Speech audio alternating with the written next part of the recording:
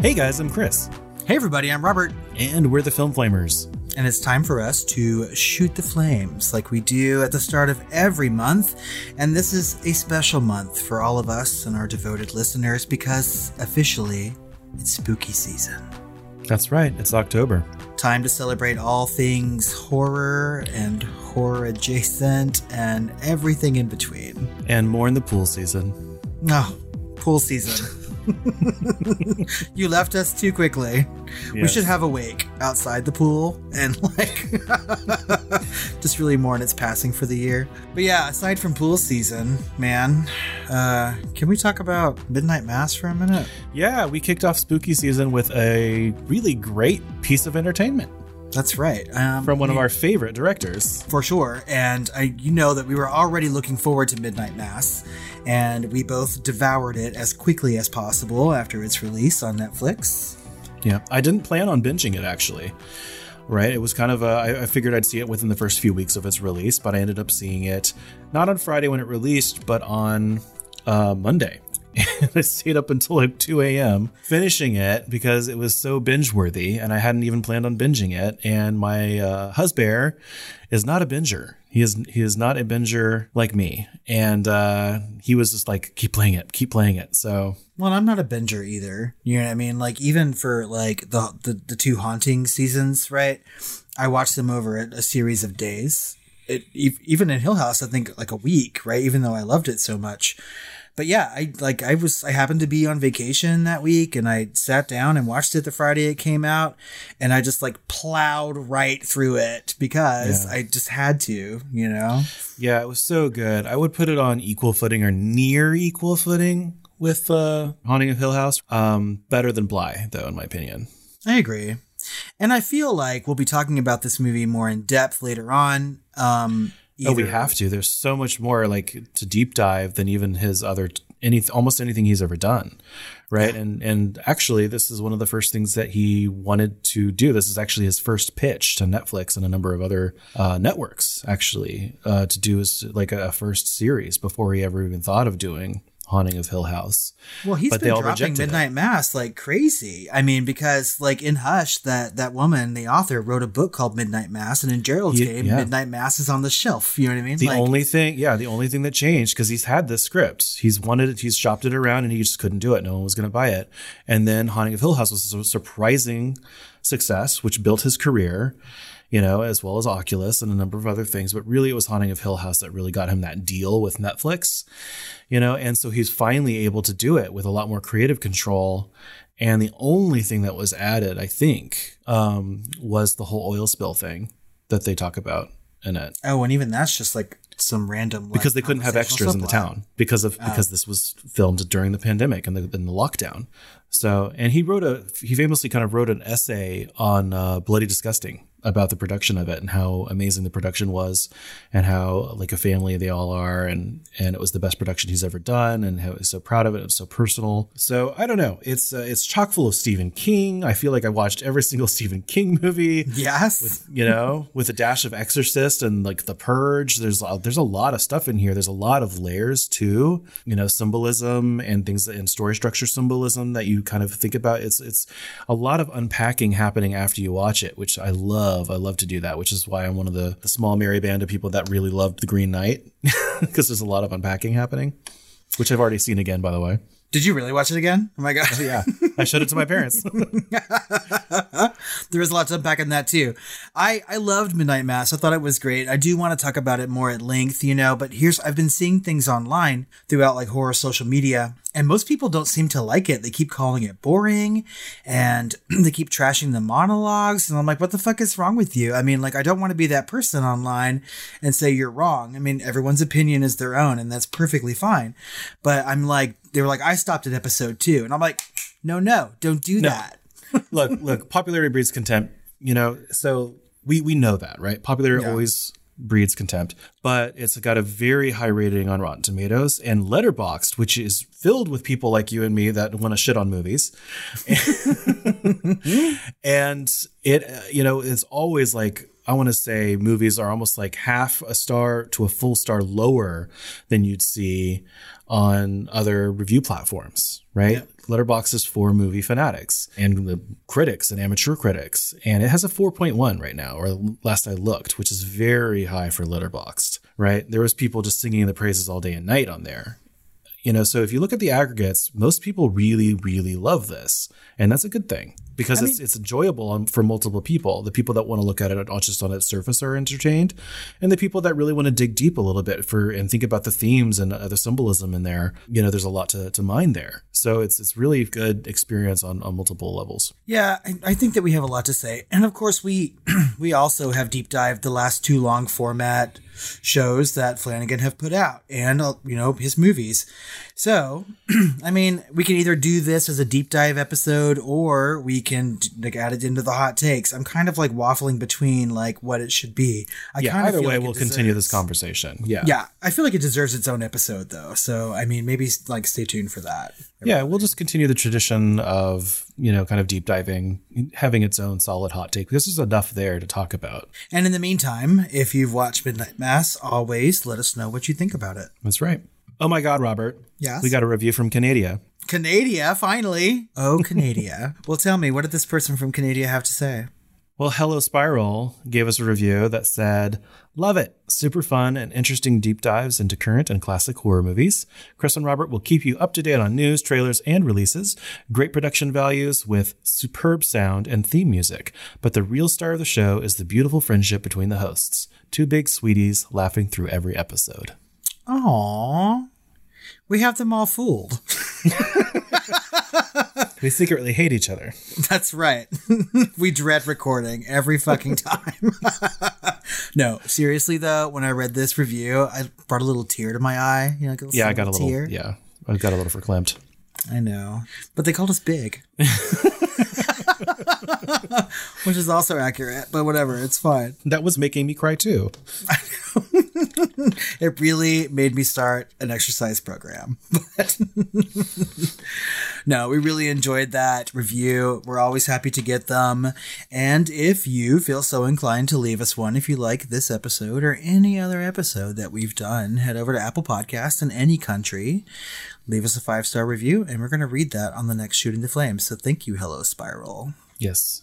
We also got some comments, a lot of comments actually, on our episodes, and we're going to start with our deep dive into The Faculty. And Bennett over on Patreon said, so I've listened to a number of horror podcasts covering this film, but no one has answered the biggest mystery in it. What's up with Fuck You Boy and Fuck You Girl? Seriously, what the fuck? And that's what they're actually called in the credits too. Right. And it's just this, the teenage, girlfriend, boyfriend, theoretically, just arguing every chance they get and just really dramatically, like Jerry Springer style almost. And she slaps him. Yeah, she does. I just think it's meant for, slight dramatic comedic effect, I'm not looking for death in a Robert Rodriguez movie. One usually doesn't. But, it also shows, the vast change between the kids once they're infected with the parasite, right?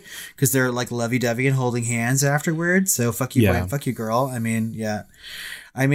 think we caught that. We just didn't really talk about it. I don't know that it needed to be talked about, really. Aside from that credit, is funny. But it's a funny mystery, but it's not. I don't think it's really a mystery. It's just, window dressing. Yeah. It's just a funny casting name. I don't know. Yeah. Oh my God, we got a voicemail. Oh, from who? From Kimberly. And this was also about our episode on The Faculty. Hey, it's Kimberly. You guys never fail to make me snort laugh almost every episode. Touching Mrs. Tingle sounds like the porn version of Teaching Mrs. Tingle.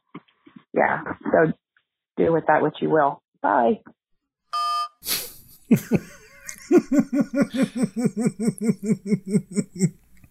Honestly, I got Matt asked me immediately after listening to that episode if that was planned. And I was like, no, I literally just said touching Mrs. Tingle. I didn't even think it was funny at the time. I didn't either, really. Because I corrected you. And then when I was listening to the episode after you edited it, I was just like, oh my God, that's fucking hilarious. I died. So apparently it's the standout moment of the entire episode and we didn't even know it. I may have also snort laughed, Kimberly, when I heard it. And I was there for the original vocalization of it. So It's really funny. You're a comedian. You just didn't know it. Yeah. And from our Shooting the Flames episode from September, Bennett on Patreon said, "Hey, Tired Queens, thanks for answering my millions of comments and questions, as well as a gazillion voicemails, even though they were embarrassingly long. Next time, I'll stick to brevity and keep them shorter for you. Part of me also wants to apologize for making Robert act like a dancing monkey, so I would donate more to you guys on Patreon. But another part of me is a sassy bitch who doesn't care and decided to upgrade to a Film Sparker membership after hearing him throw lines from Carrie at me. Sorry, and you're welcome." No need to apologize. I mean, and thank you. And thank you. Really, I will throw lines at you no matter what you want. Just tell me what you want to hear. I'll do it. I mean, I'm a dancing monkey. I can do it. Like I said at the time, nothing says thank you like dollars in the waistband. That's right. Next time I'll wear something more appropriate for you to slip that dollar in there. From our deep dive into Terminator 2, Nikki over on Patreon said, "Great recap, guys. Hubby, oldest son, and I enjoyed the watch. The effects definitely aged well. I feel like we need to watch the other sequels, but I don't remember any of them, although I'm sure I watched them when they first came out. I think Joe Morton's performance was great in this movie. Mr. Morton is a national treasure who doesn't get his due. The death scene was perfect." And how? Like, he was so well cast, and well, the whole movie was well cast, but he was like really, really good. Agreed, 100%. And I love that death scene. Like, he just does it so well. There's so many times you watch a movie and it seems over the top, right? And this was kind of over the top too, a lot like that movie was in general. But I mean, like, dropping bombs and like making things explode when you're dying, and just like, it was just so good. So it was a meaningful death on multiple facets, right? Because the dropping of his arm blows up the building, like completes the mission, as well as thematically, you know, where he came from and who he is. And of course, his performance. It was so fucking visceral. It was very, very good. I mean, huge. And I kind of need to like look up and see some of the things that he's been in, because I don't know that I can like rattle things off the top of my brain, but I'm certainly doing that. From our deep dive into Maniac, continuing our month of wood, at RL Terry 1 said, "This is one of those remakes that I like more than the OG. But what I like even more than that version is 2001 Maniacs with Robert Englund and Lynn Shay. Although Maniac 2012 certainly serves up more substantive material to discuss." I haven't seen 2001 Maniacs. Have you? Is it Maniacs from 2001? No, it's called 2001 Maniacs. Oh my God. No, I haven't ever even heard of it then. Me either, really. He commented that, and I was just like, I don't think we've seen this. But I mean, Robert Englund and Lynn Shay, I mean, I'm sure that it's good. So that's horror royalty across the board. Like, how is this not something I know about? I know. I have added it to a list, you know, so I will be watching it.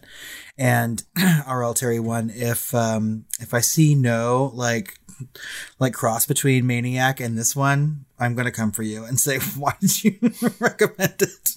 Matt over on Facebook said, "Yeah, it sounds like the director was saying that he was trying not to glorify violence and murder or whatever, but he still accidentally just copy pasted the old moral panic horror of the 80s. True. Yeah. I mean, I think we talked about that in the episode, right? Yeah. And he was trying to say that he was trying to do the nausea horror, and that he wasn't trying to glorify the violence. He was trying to make you feel it, to you know, make you be repulsed by it. But that's not quite what happened, because it was still like kind of a technical goal to do the POV thing, and it didn't super serve the story in the way he was trying to make it serve the story, I don't think. Yeah. Still, I mean, I don't want to say a good time, but it was an interesting time. And I mean, he did by keeping in some of those like sexual situations of him, like witnessing his mother doing that. He really did. And he was killing people that he was attracted to for the most part. So yeah, he was just doing the same thing that the 80s did. And maybe we missed some sort of like tongue-in-cheek or like homage reference to that. But I really didn't get that he was doing something different than we'd already seen in the 80s. Yeah, no. And it kind of doubled down on the, oh my God, kid saw too much sex and now he's a killer. You know what I mean? Mm-hmm. That's right. Scalping after brushing hair. Clearly. And from our deep dive into Suspiria, wow, that's an old one. Literally our second deep dive ever. Right. Dev from Instagram said, just stumbled upon your Suspiria episode and loved it. I truly loved how you talked about Susie. She is sometimes underrated. You really got the movie. And I'm so glad Chris didn't have some annoying retaliation that many newcomers seem to have that didn't experience Suspiria at a younger age. Because of my love for the 77 version, I just did not like the new one. I couldn't let go, I guess. I'm glad it was its own thing, but blah. Well, thank you for listening to our episode from so long ago. I'm glad that people are still stumbling across it. We love to hear comments about those episodes. I think we just went back and did intros to Copycat and Suspiria not too long ago at the suggestion of one of our listeners to just kind of say that we sound better now because that was with like our first kind of mic setup and everything. So I'm glad people are going back there and listening and commenting. We will put in and actually focus on comments from old episodes. We want people to search our catalog and look for movies that you haven't seen yet. Look for movies that you love, and comment on those because we see those comments and we will respond to them. That's right. If you've just found us, we have talked about a veritable shit ton of movies, right? Either in a hot take form or a deep dive or a top 10. If there's a horror movie that you love, chances are we've mentioned it at least once in this podcast. Yeah. So go back and listen. I did comment to him and tell him that we had a hot take episode on the new Suspiria and told him that I remember liking it. I think you liked it more on a second watch, or did you not? I liked it less on a second watch, I think. Oh, okay. I think I gave it 4 stars at first and then I had to reset to 3. Well, we still have that hot take episode. So if, Dev, if you haven't listened to that yet, go back and listen to it. Yeah. Over on Patreon, we had a Flamers flashback episode on The Good Son, which was chosen by our patrons during our month of Wood. And Bennett said, I still haven't seen this movie, but I remember seeing it at the video store growing up. I could tell they were trying to make casting Macaulay Culkin as a bad seed type seem like a shocking choice. But really, after those Home Alone hijinks, it looked more like a natural progression. It's so hilarious that he said that. And we did comment back. We replied, agreeing with him wholeheartedly that he's basically a serial killer at this point. But, it's funny because I think the Corridor crew, they do FX commentary and FX contests and stuff with themselves on YouTube. And they actually made it into a horror movie and they made all of the hijinks that he does to those robbers. They made it real gore and they made it blood splattering and it was great. So I might have to link it in the show notes. Yeah, he really does seem to like to hurt people in movies, right? So, come on. It is a natural progression. Yeah. Also, on our episode of The Good Son, Erica from the Unsung Horrors podcast on Instagram said, the most killable kid in the 90s, Jacob's Ladder, My Girl, The Good Son. And I love every one of those deaths. I didn't know he was in Jacob's Ladder. I totally forgot that, too, until she commented it. And I don't remember him dying. I'm going to have to rewatch that movie, although I feel like I just watched it a couple years ago. I remember him dying in My Girl, that's for sure. Yeah, and that was super traumatizing as a kid to me. Did I send you that poster, the fake poster for the sequel that was The Good Man or whatever? The Good and Man? It was Macaulay Culkin was back and it was them, both of them. I don't know. It was funny. No, it was funny. I know that Erica really appreciates when horror movies will show a child dying. And so when she says that she loved every one of those deaths, I do not doubt it. Yeah. So we have a whole slew of emails and voicemails and questions from our listeners. And we're going to start with an email from Cassidy. And this actually should have been on our September Shooting the Flames episode. So Cassidy, we're sorry that we missed it, but we're here to talk about it now. And she says, hello, Chris and Robert. It's been such a pleasure to listen to the two of you review movies. I listen at work, which can be soul draining. Agreed. So having something fun and intelligent makes up for the work. Thanks for being part of that. I'm a huge horror fan, probably thanks to my mom showing me Child's Play way too young. It brings me joy to hear love for Halloween 3. It's such a dark movie and has the best countdown jingle to Halloween ever. How dare anyone dislike it? I would love for you to cover Death Becomes Her and or The Love Witch. These are two fascinating movies connected by magic, strong women, obsession. I love the variety of horror you cover, the list you make, and look forward to the next episode's Best C. Yes, and I promptly replied to this email and told her that not only are we going to be doing Death Becomes our next comedy month, which is traditionally April, but we are also going to be doing Drop Dead Gorgeous. That's right. We're still looking forward to watching both those movies. And The Love Witch is an incredible movie, which I'm sure that we will talk about at some point on the podcast. Yeah. And as for your love of Halloween 3, I'm right there with you. I mean, it's one of my favorite horror movies. Probably my favorite Halloween sequel, even though it has nothing to do with the franchise itself. So I feel you. It's okay. And I liked it the first time around. I wasn't the biggest fan, but, it kind of grew on me. Kind of like mold or something. Like a fungus. Like a creeping fungus. It just burrows its way into your life and heart. Maybe it's the jingle. 10 more days to Halloween. Halloween. It's just London Bridge, right? Silver Shamrock. And the Land of Enchantment Lobo sent us an email and said, October is here and time for my seasonal watch of Sleepy Hollow. I must confess there was a method to the madness when I took a circuitous route to mention the film in your July Shooting the Flames, in which I shamelessly plug here, but I was left wondering if the Film Blamers did deep dive Sleepy Hollow, with which other feature film would they pair it? So many ways to go with this. A Tim Burton double feature, Johnny Depp, or even the Wes Craven-helmed, oft-maligned, and Harvey Weinstein-sabotaged Cursed, a 2005 film starring Christina Ricci. Ever see that one? Happy Halloween 2021. Oh, and watch your heads. That's a good question. What would we pair Sleepy Hollow with? It's funny. I think that might actually have been one of the first horrors I've ever seen. And it was it wasn't called Sleepy Hollow. It was the Disney short.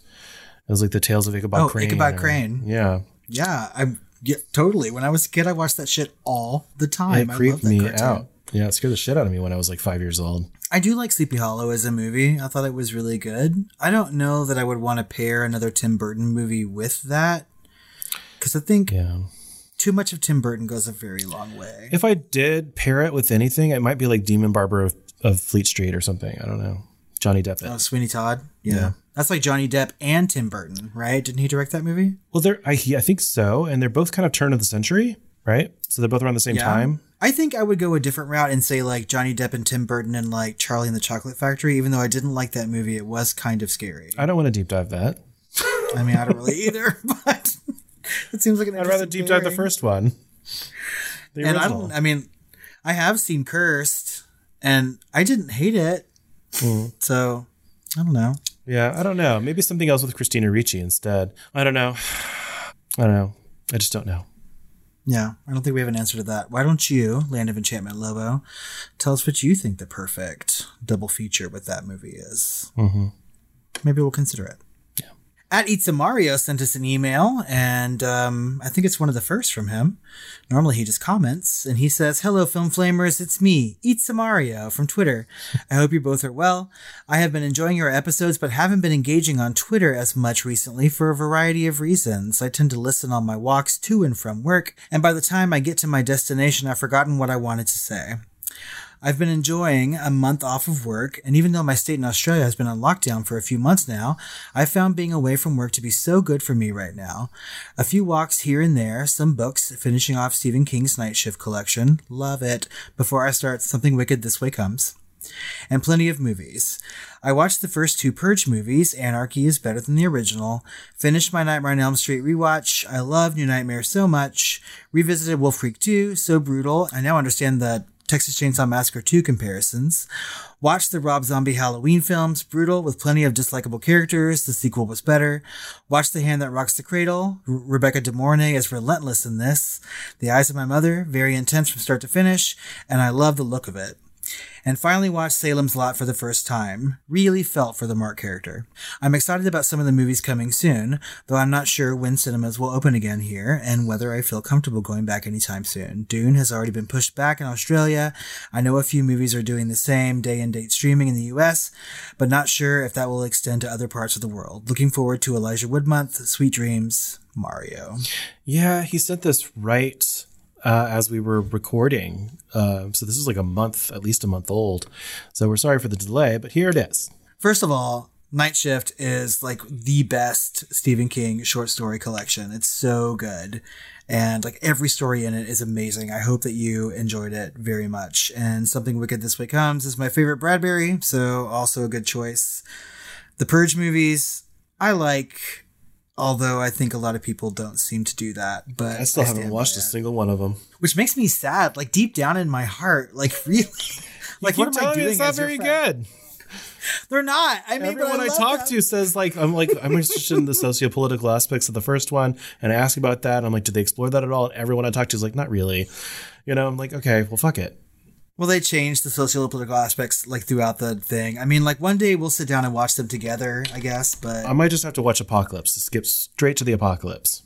And having just come off watching Midnight Mass, of course, like Salem's Lot has been like high on my brain. I have not watched the original Tobe Hooper Salem's Lot in many, many years, probably since I was a teenager.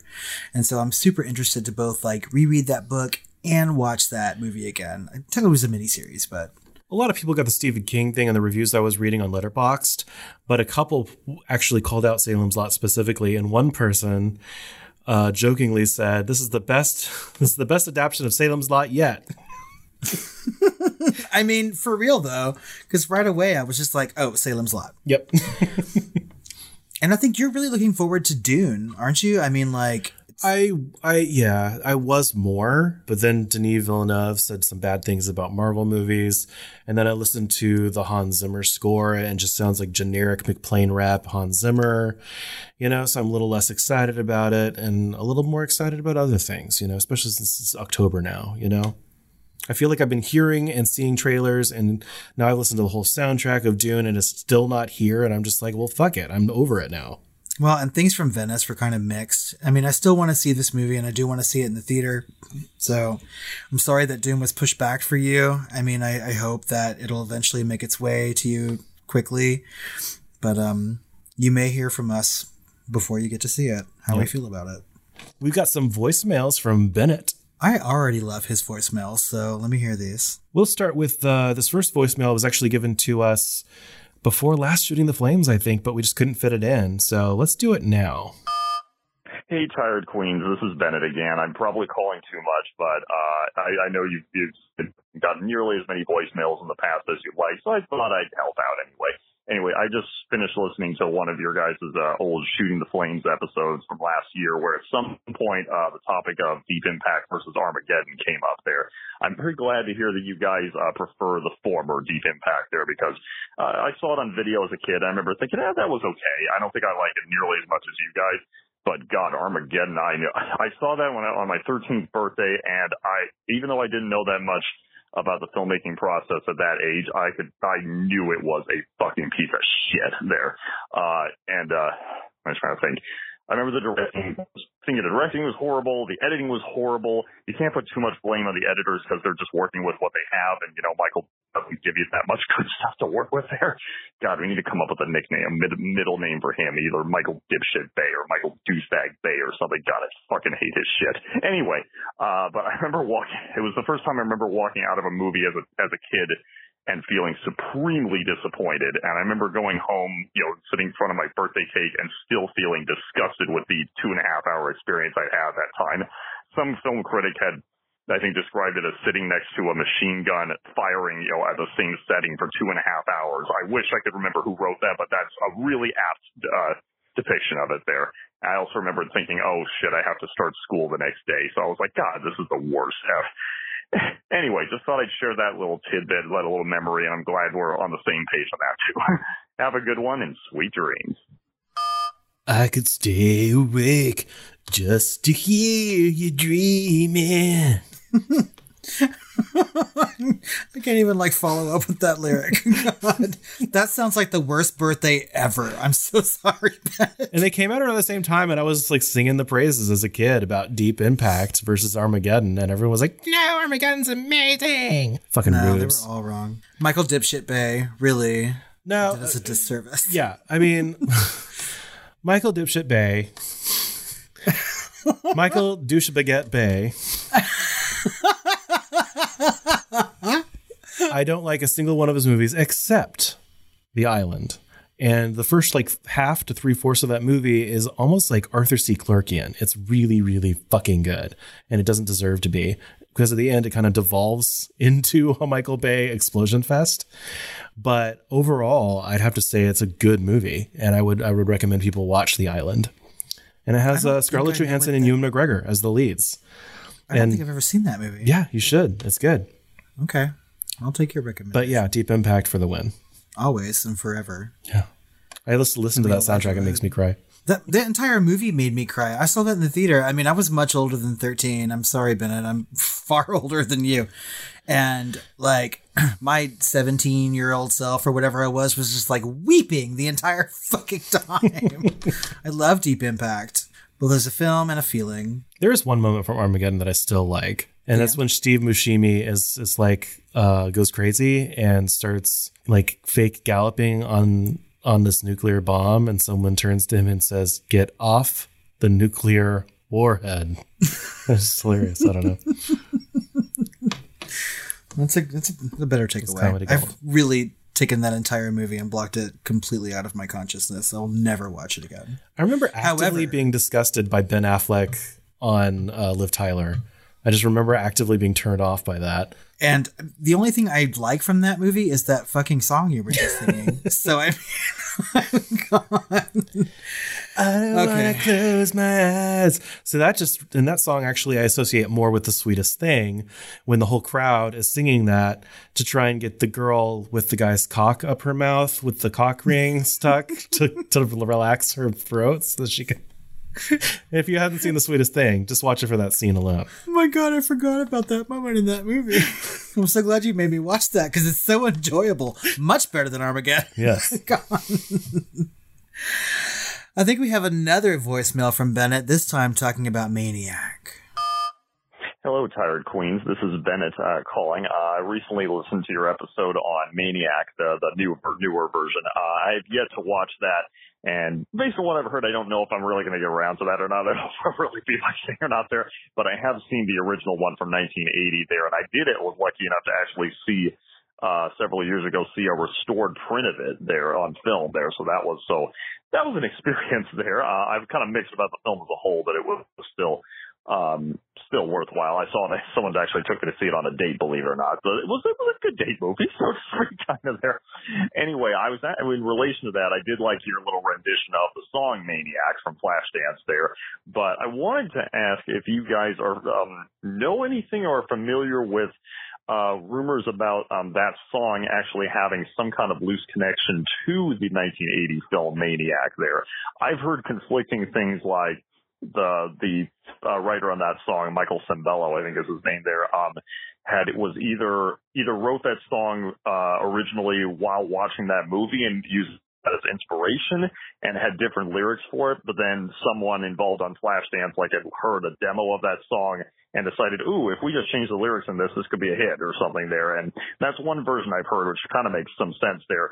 The other version I've heard is from different memes that have gone around on the internet is that the song was originally written for Maniac, but then changed the lyrics when someone on Flashdance wanted to use it or something.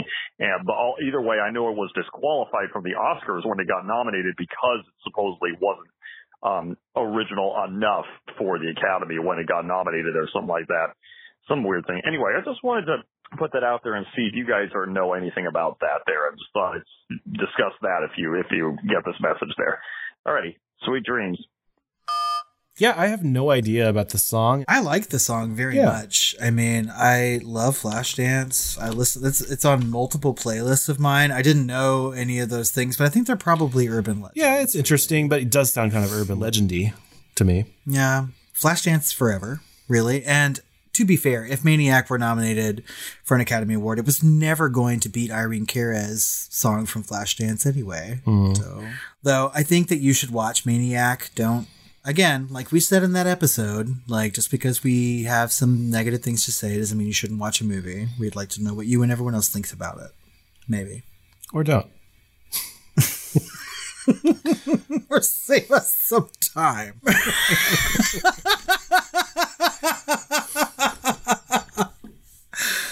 Oh, fuck. God. Yeah, I can't actually recommend that movie. So, I mean, if you don't want to watch it and you just want to comment on our episode, which you already have done, then good on you. I think just listen to that song over and over again. Yeah, that's enough. Actually, mm-hmm. Yeah. Why don't we just do that to begin with? Probably. We were singing it anyway during the episode. And he's scalping like he's never scalped before. The next time we'll just make a TikTok of our feet like dancing up and down like she does on Maniac. That's all we needed to do. I think all our singing is actually ending up in the outtakes. So stay tuned for Christmas, people. You're going to hear some Maniac singing from that episode. It'll be merry. We didn't have any new patrons this month, so we'd like to have some more. So head over to patreon.com/thefilmflamers, join the family, get all the bonus content that we have over there. But we are going to shout out our patrons at the Film Flamer tier or higher. That's right. And that is Ben, Dr. Joe, Kimberly, Lisa, and Penelope. Thanks again, you guys, for being so faithful to us over on Patreon. And come on, everyone. Let's add to the family. That's right. Give us some holiday cheer. Ho, ho, ho. I was talking about Halloween. Oh. Horror news. So we're getting a season 3 of Netflix's The Movies That Made Us, and they're going to be spotlighting a lot more horror this season, probably because the season's dropping in October, but... That's right. And they'll be covering Halloween, A Nightmare on Elm Street, RoboCop, and Aliens. And the trailer to this looks pretty amazing. Lots of good talking heads, lots of history involved, and, I mean, the other seasons of the show are kind of good, but... they're pretty, lax on the horror, so I'm pretty happy that they're doing these movies. Do you think it's going to be as good as Eli Roth's? I mean, it's a different kind of show altogether. I mean, also in this season, they're doing movies like Elf, And so I'm like, is that really one of the movies that made us? Yeah, I still haven't seen that. Elf? Yeah. I don't think you have to, really. Thank you. It's okay. I have so many things like The Purge. to do with my time. No, and Elf is not one of them. Yeah, I'd rather rock back and forth in a dark corner, which is my normal Tuesday night. But a better Tuesday night would be watching the Aliens episode of The Movies That Made Us, right? True. We've already covered this movie, and I'm sure that everything they will present to you will be things you already know, but still. Yeah. Man. Well, we got more casting news for Netflix's Wednesday Addams series from Tim Burton. That's right. Jenna Ortega from The Babysitter, Killer Queen, is going to be starring as Wednesday Addams, and Gwendolyn Christie of Game of Thrones fame has been cast as her principal. That's an odd choice. I thought she would be part of the family or something. I mean, it seems better to her to be an Addams, right? I mean, that's what I thought as well. Yeah. I just want that chick that played Harmony back in. Oh my God, from Buffy. Yeah. They have to bring her back at least some point. Yeah. She needs to be some person in that show. She should be the principal. Really? Oh my God. I feel like I could have cast this better with my ass, really. Because what's already been announced is Louis Guzman. He was always great, but as Gomez, right? And then Catherine Zeta-Jones as Morticia, which I can see, but I just feel like there's a billion other better choices out there. And maybe I'm wrong. Maybe this is going to be great, but I don't know. So it's described as a sleuthing, supernaturally infused mystery. Yeah, I don't know. I mean, when I read that in the article, I was just like, well, I'm less on board now. And then I read this quote that said, quote, Wednesday Addams attempts to master her emerging psychic ability, thwart a monstrous killing spree that has terrorized the local town, and solve the supernatural mystery that embroiled her parents 25 years ago, all while navigating her new and very tangled relationships. It almost sounds like a Sabrina clone, really. Yeah, I don't know. I mean, and it's Tim Burton, so maybe it'll be really good, but everything that I read in this article, I'm just like... Is Tim Burton good post-2000? I'm not sure. Is he good past the 90s? I'm not sure. I mean, there's a big exception with Big Fish, but I'm just not sure. Know. It's just, I feel like there's a curse. Ever since Raul Julia died, I feel like it's just studios how might we fuck up this franchise even more? And they've continued to do so. I keep hearing that the cartoon is very good. Yeah, with Morticia voiced by Charlize Theron or whatever the fuck. Yeah, I mean, but I don't know. I haven't watched it yet, so maybe it's excellent, and maybe this will be too. But just based on this article, which we will link to in the show notes, I'm saying probably not. Jesus. Jesus, Mary, and Morticia. Pastels. Speaking of things no one asked for, there's a Lost Boys remake headed to the big screen.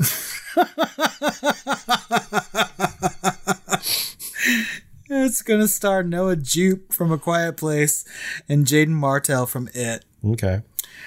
And that's all the news we have, except for what you just said. Because, I mean, why? I mean, and it's going to be set in like modern day. I'm like, no. Now, don't come for me, but the first one was barely good, okay? I'm going to try not to come for you because I love that movie. But I don't know. I mean, I've said before on the podcast that I'm okay with remakes, and I'll watch them, and I'll watch this one too, but why?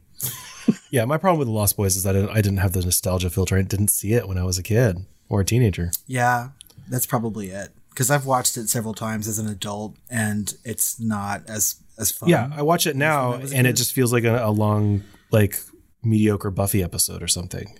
You know, or like some really shitty music video. Probably because both Buffy and Angel like riffed off it a little bit in some episodes. You know what I mean? But so we'll see what that remake has in store for us. But again, with all these news items, we'd like to know what y'all think about it. I mean, if you're really clamoring for a Lost Boys remake, you can let us know.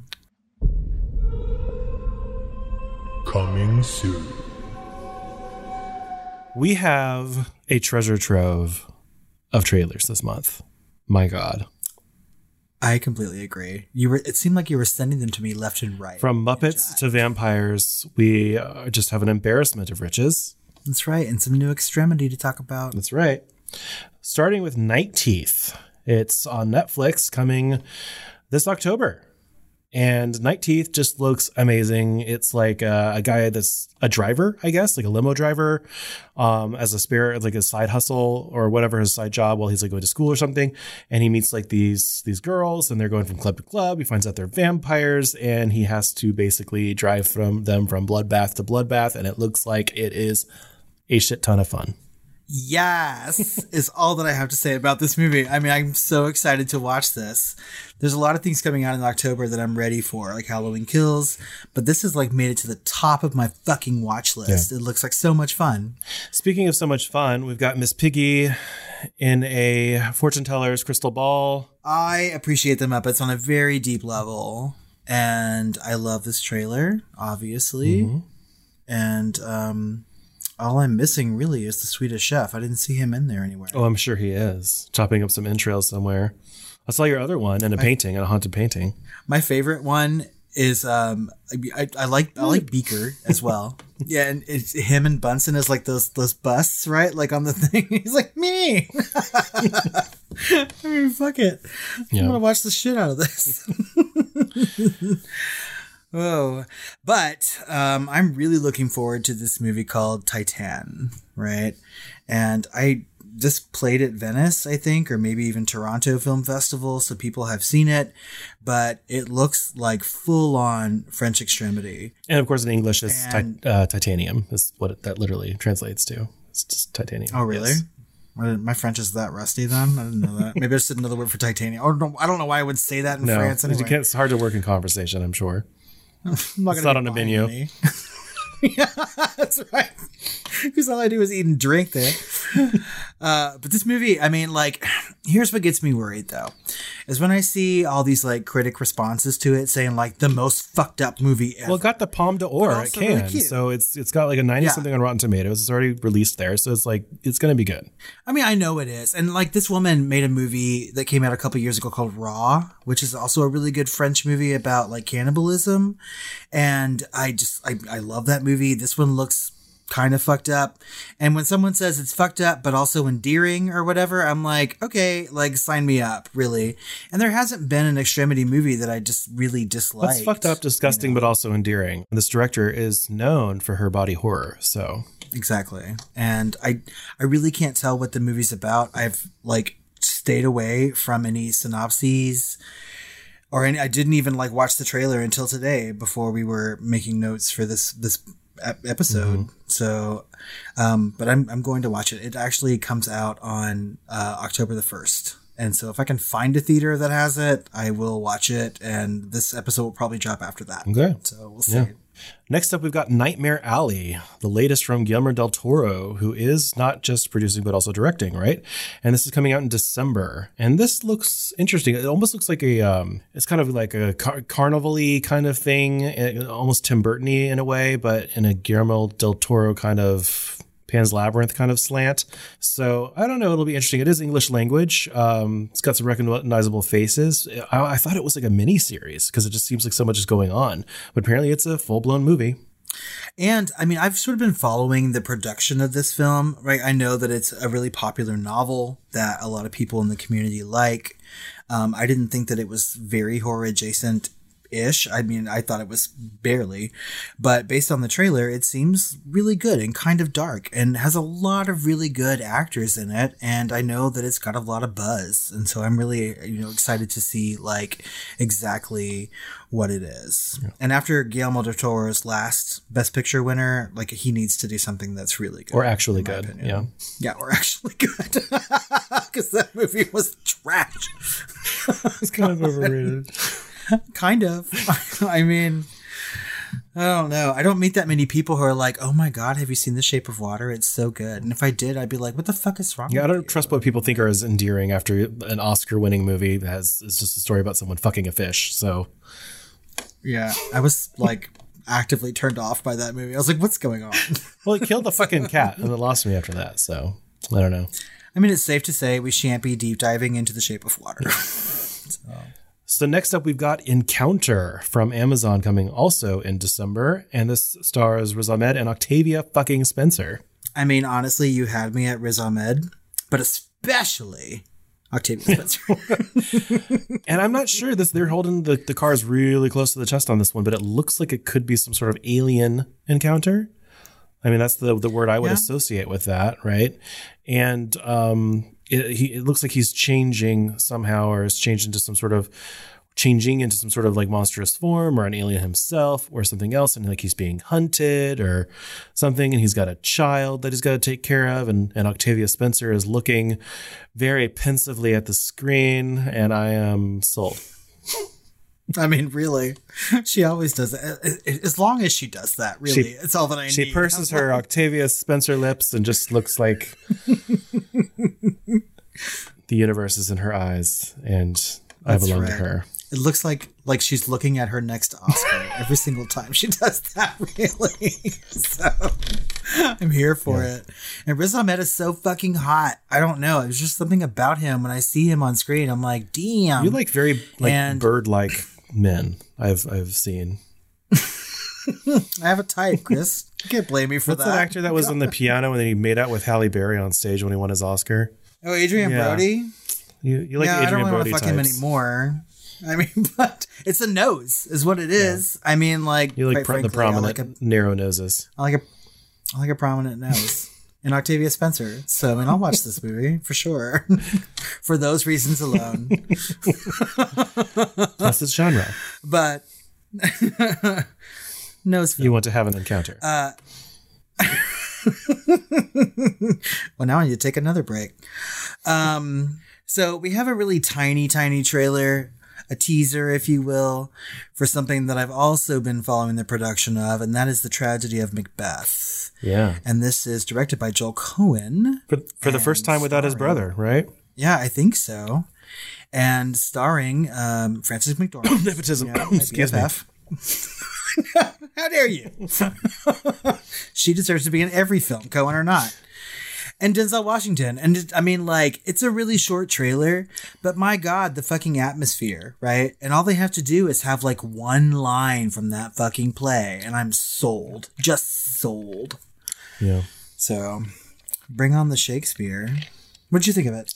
Oh, I think it looks great. I love black and white when it's done right, and this looks like it's done very, very much right. There seems to be like a fog of war in the cinematography in this, and I really, really love that because it's kind of part of the DNA of that play, right? What do they call it on stage? The Scottish play? The Scottish play. You're not supposed to say that. Yeah, you can't say Macbeth if you're in it. It's bad luck. Break a leg. Right. I know.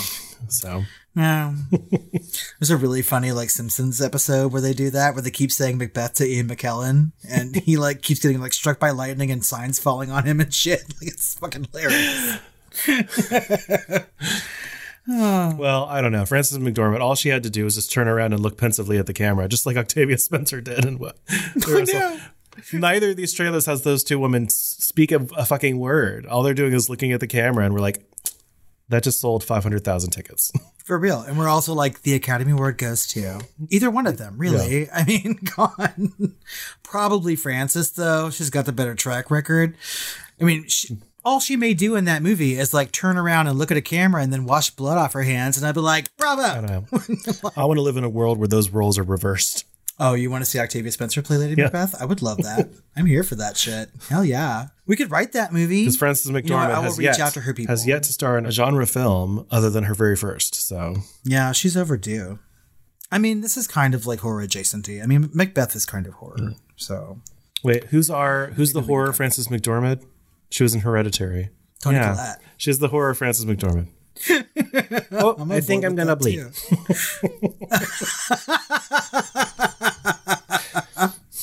Little Fargo reference for you there. No, I have to watch Hereditary again. And Fargo. And Fargo. So we also have a movie coming out called Moonfall, directed by Roland Emmerich. Yeah, of Independence Day fame.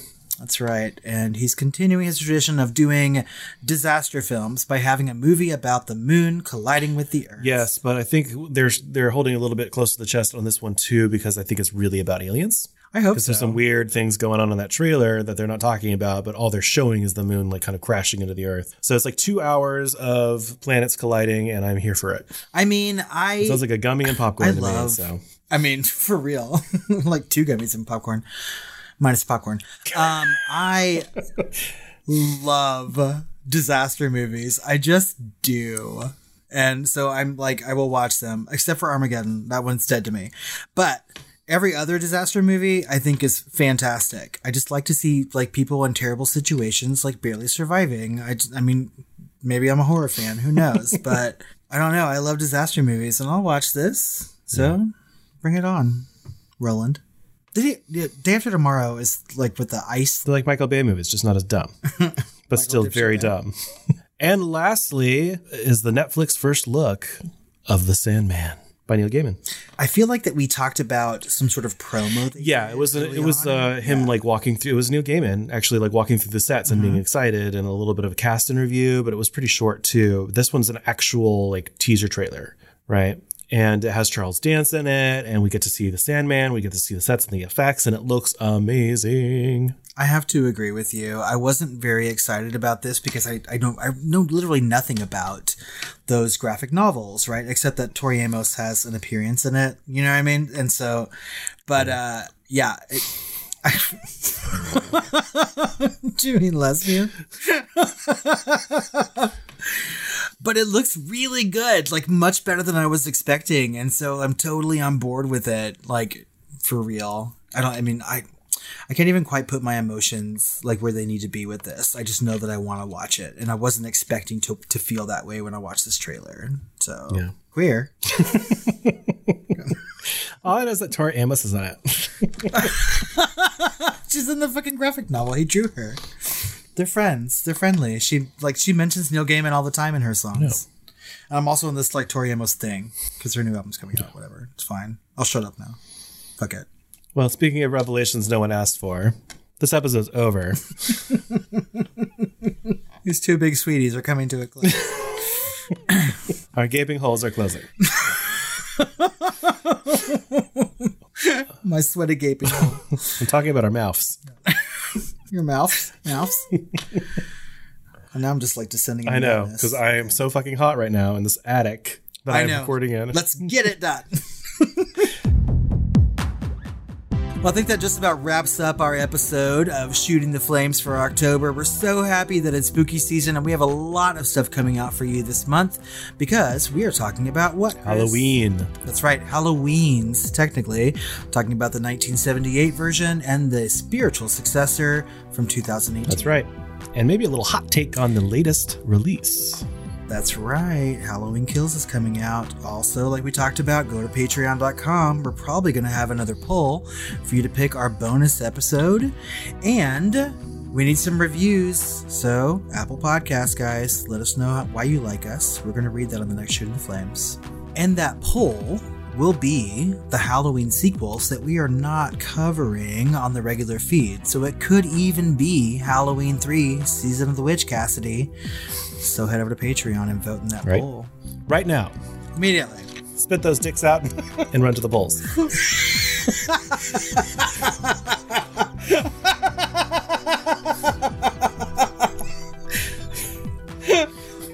Fuck you. It's like election day. Wow. I have to vote. Let go of those stripper poles and run to the actual polls. And we need more comments and questions and voicemails. And you can find us on social media at The Film Flamers on Twitter, Facebook, or Instagram. Or you can email us at tiredqueens@filmflamers.com. Or you could call us at 972-666-7733. Call now to touch Mrs. Tingle. Sorry, I just broke it. Oh, so much touching. Many gaping. Much wow. Much wow. All right. Well, I think it's time that we head off into the night and start planning the rest of our spooky season, Chris. But let's start with some sweet dreams. Wow, that's bad. That's so awful. Do it one more time? It's okay. We'll fix it in post. No, I won't. There's our closing joke. Oh, fuck me. Happy Halloween.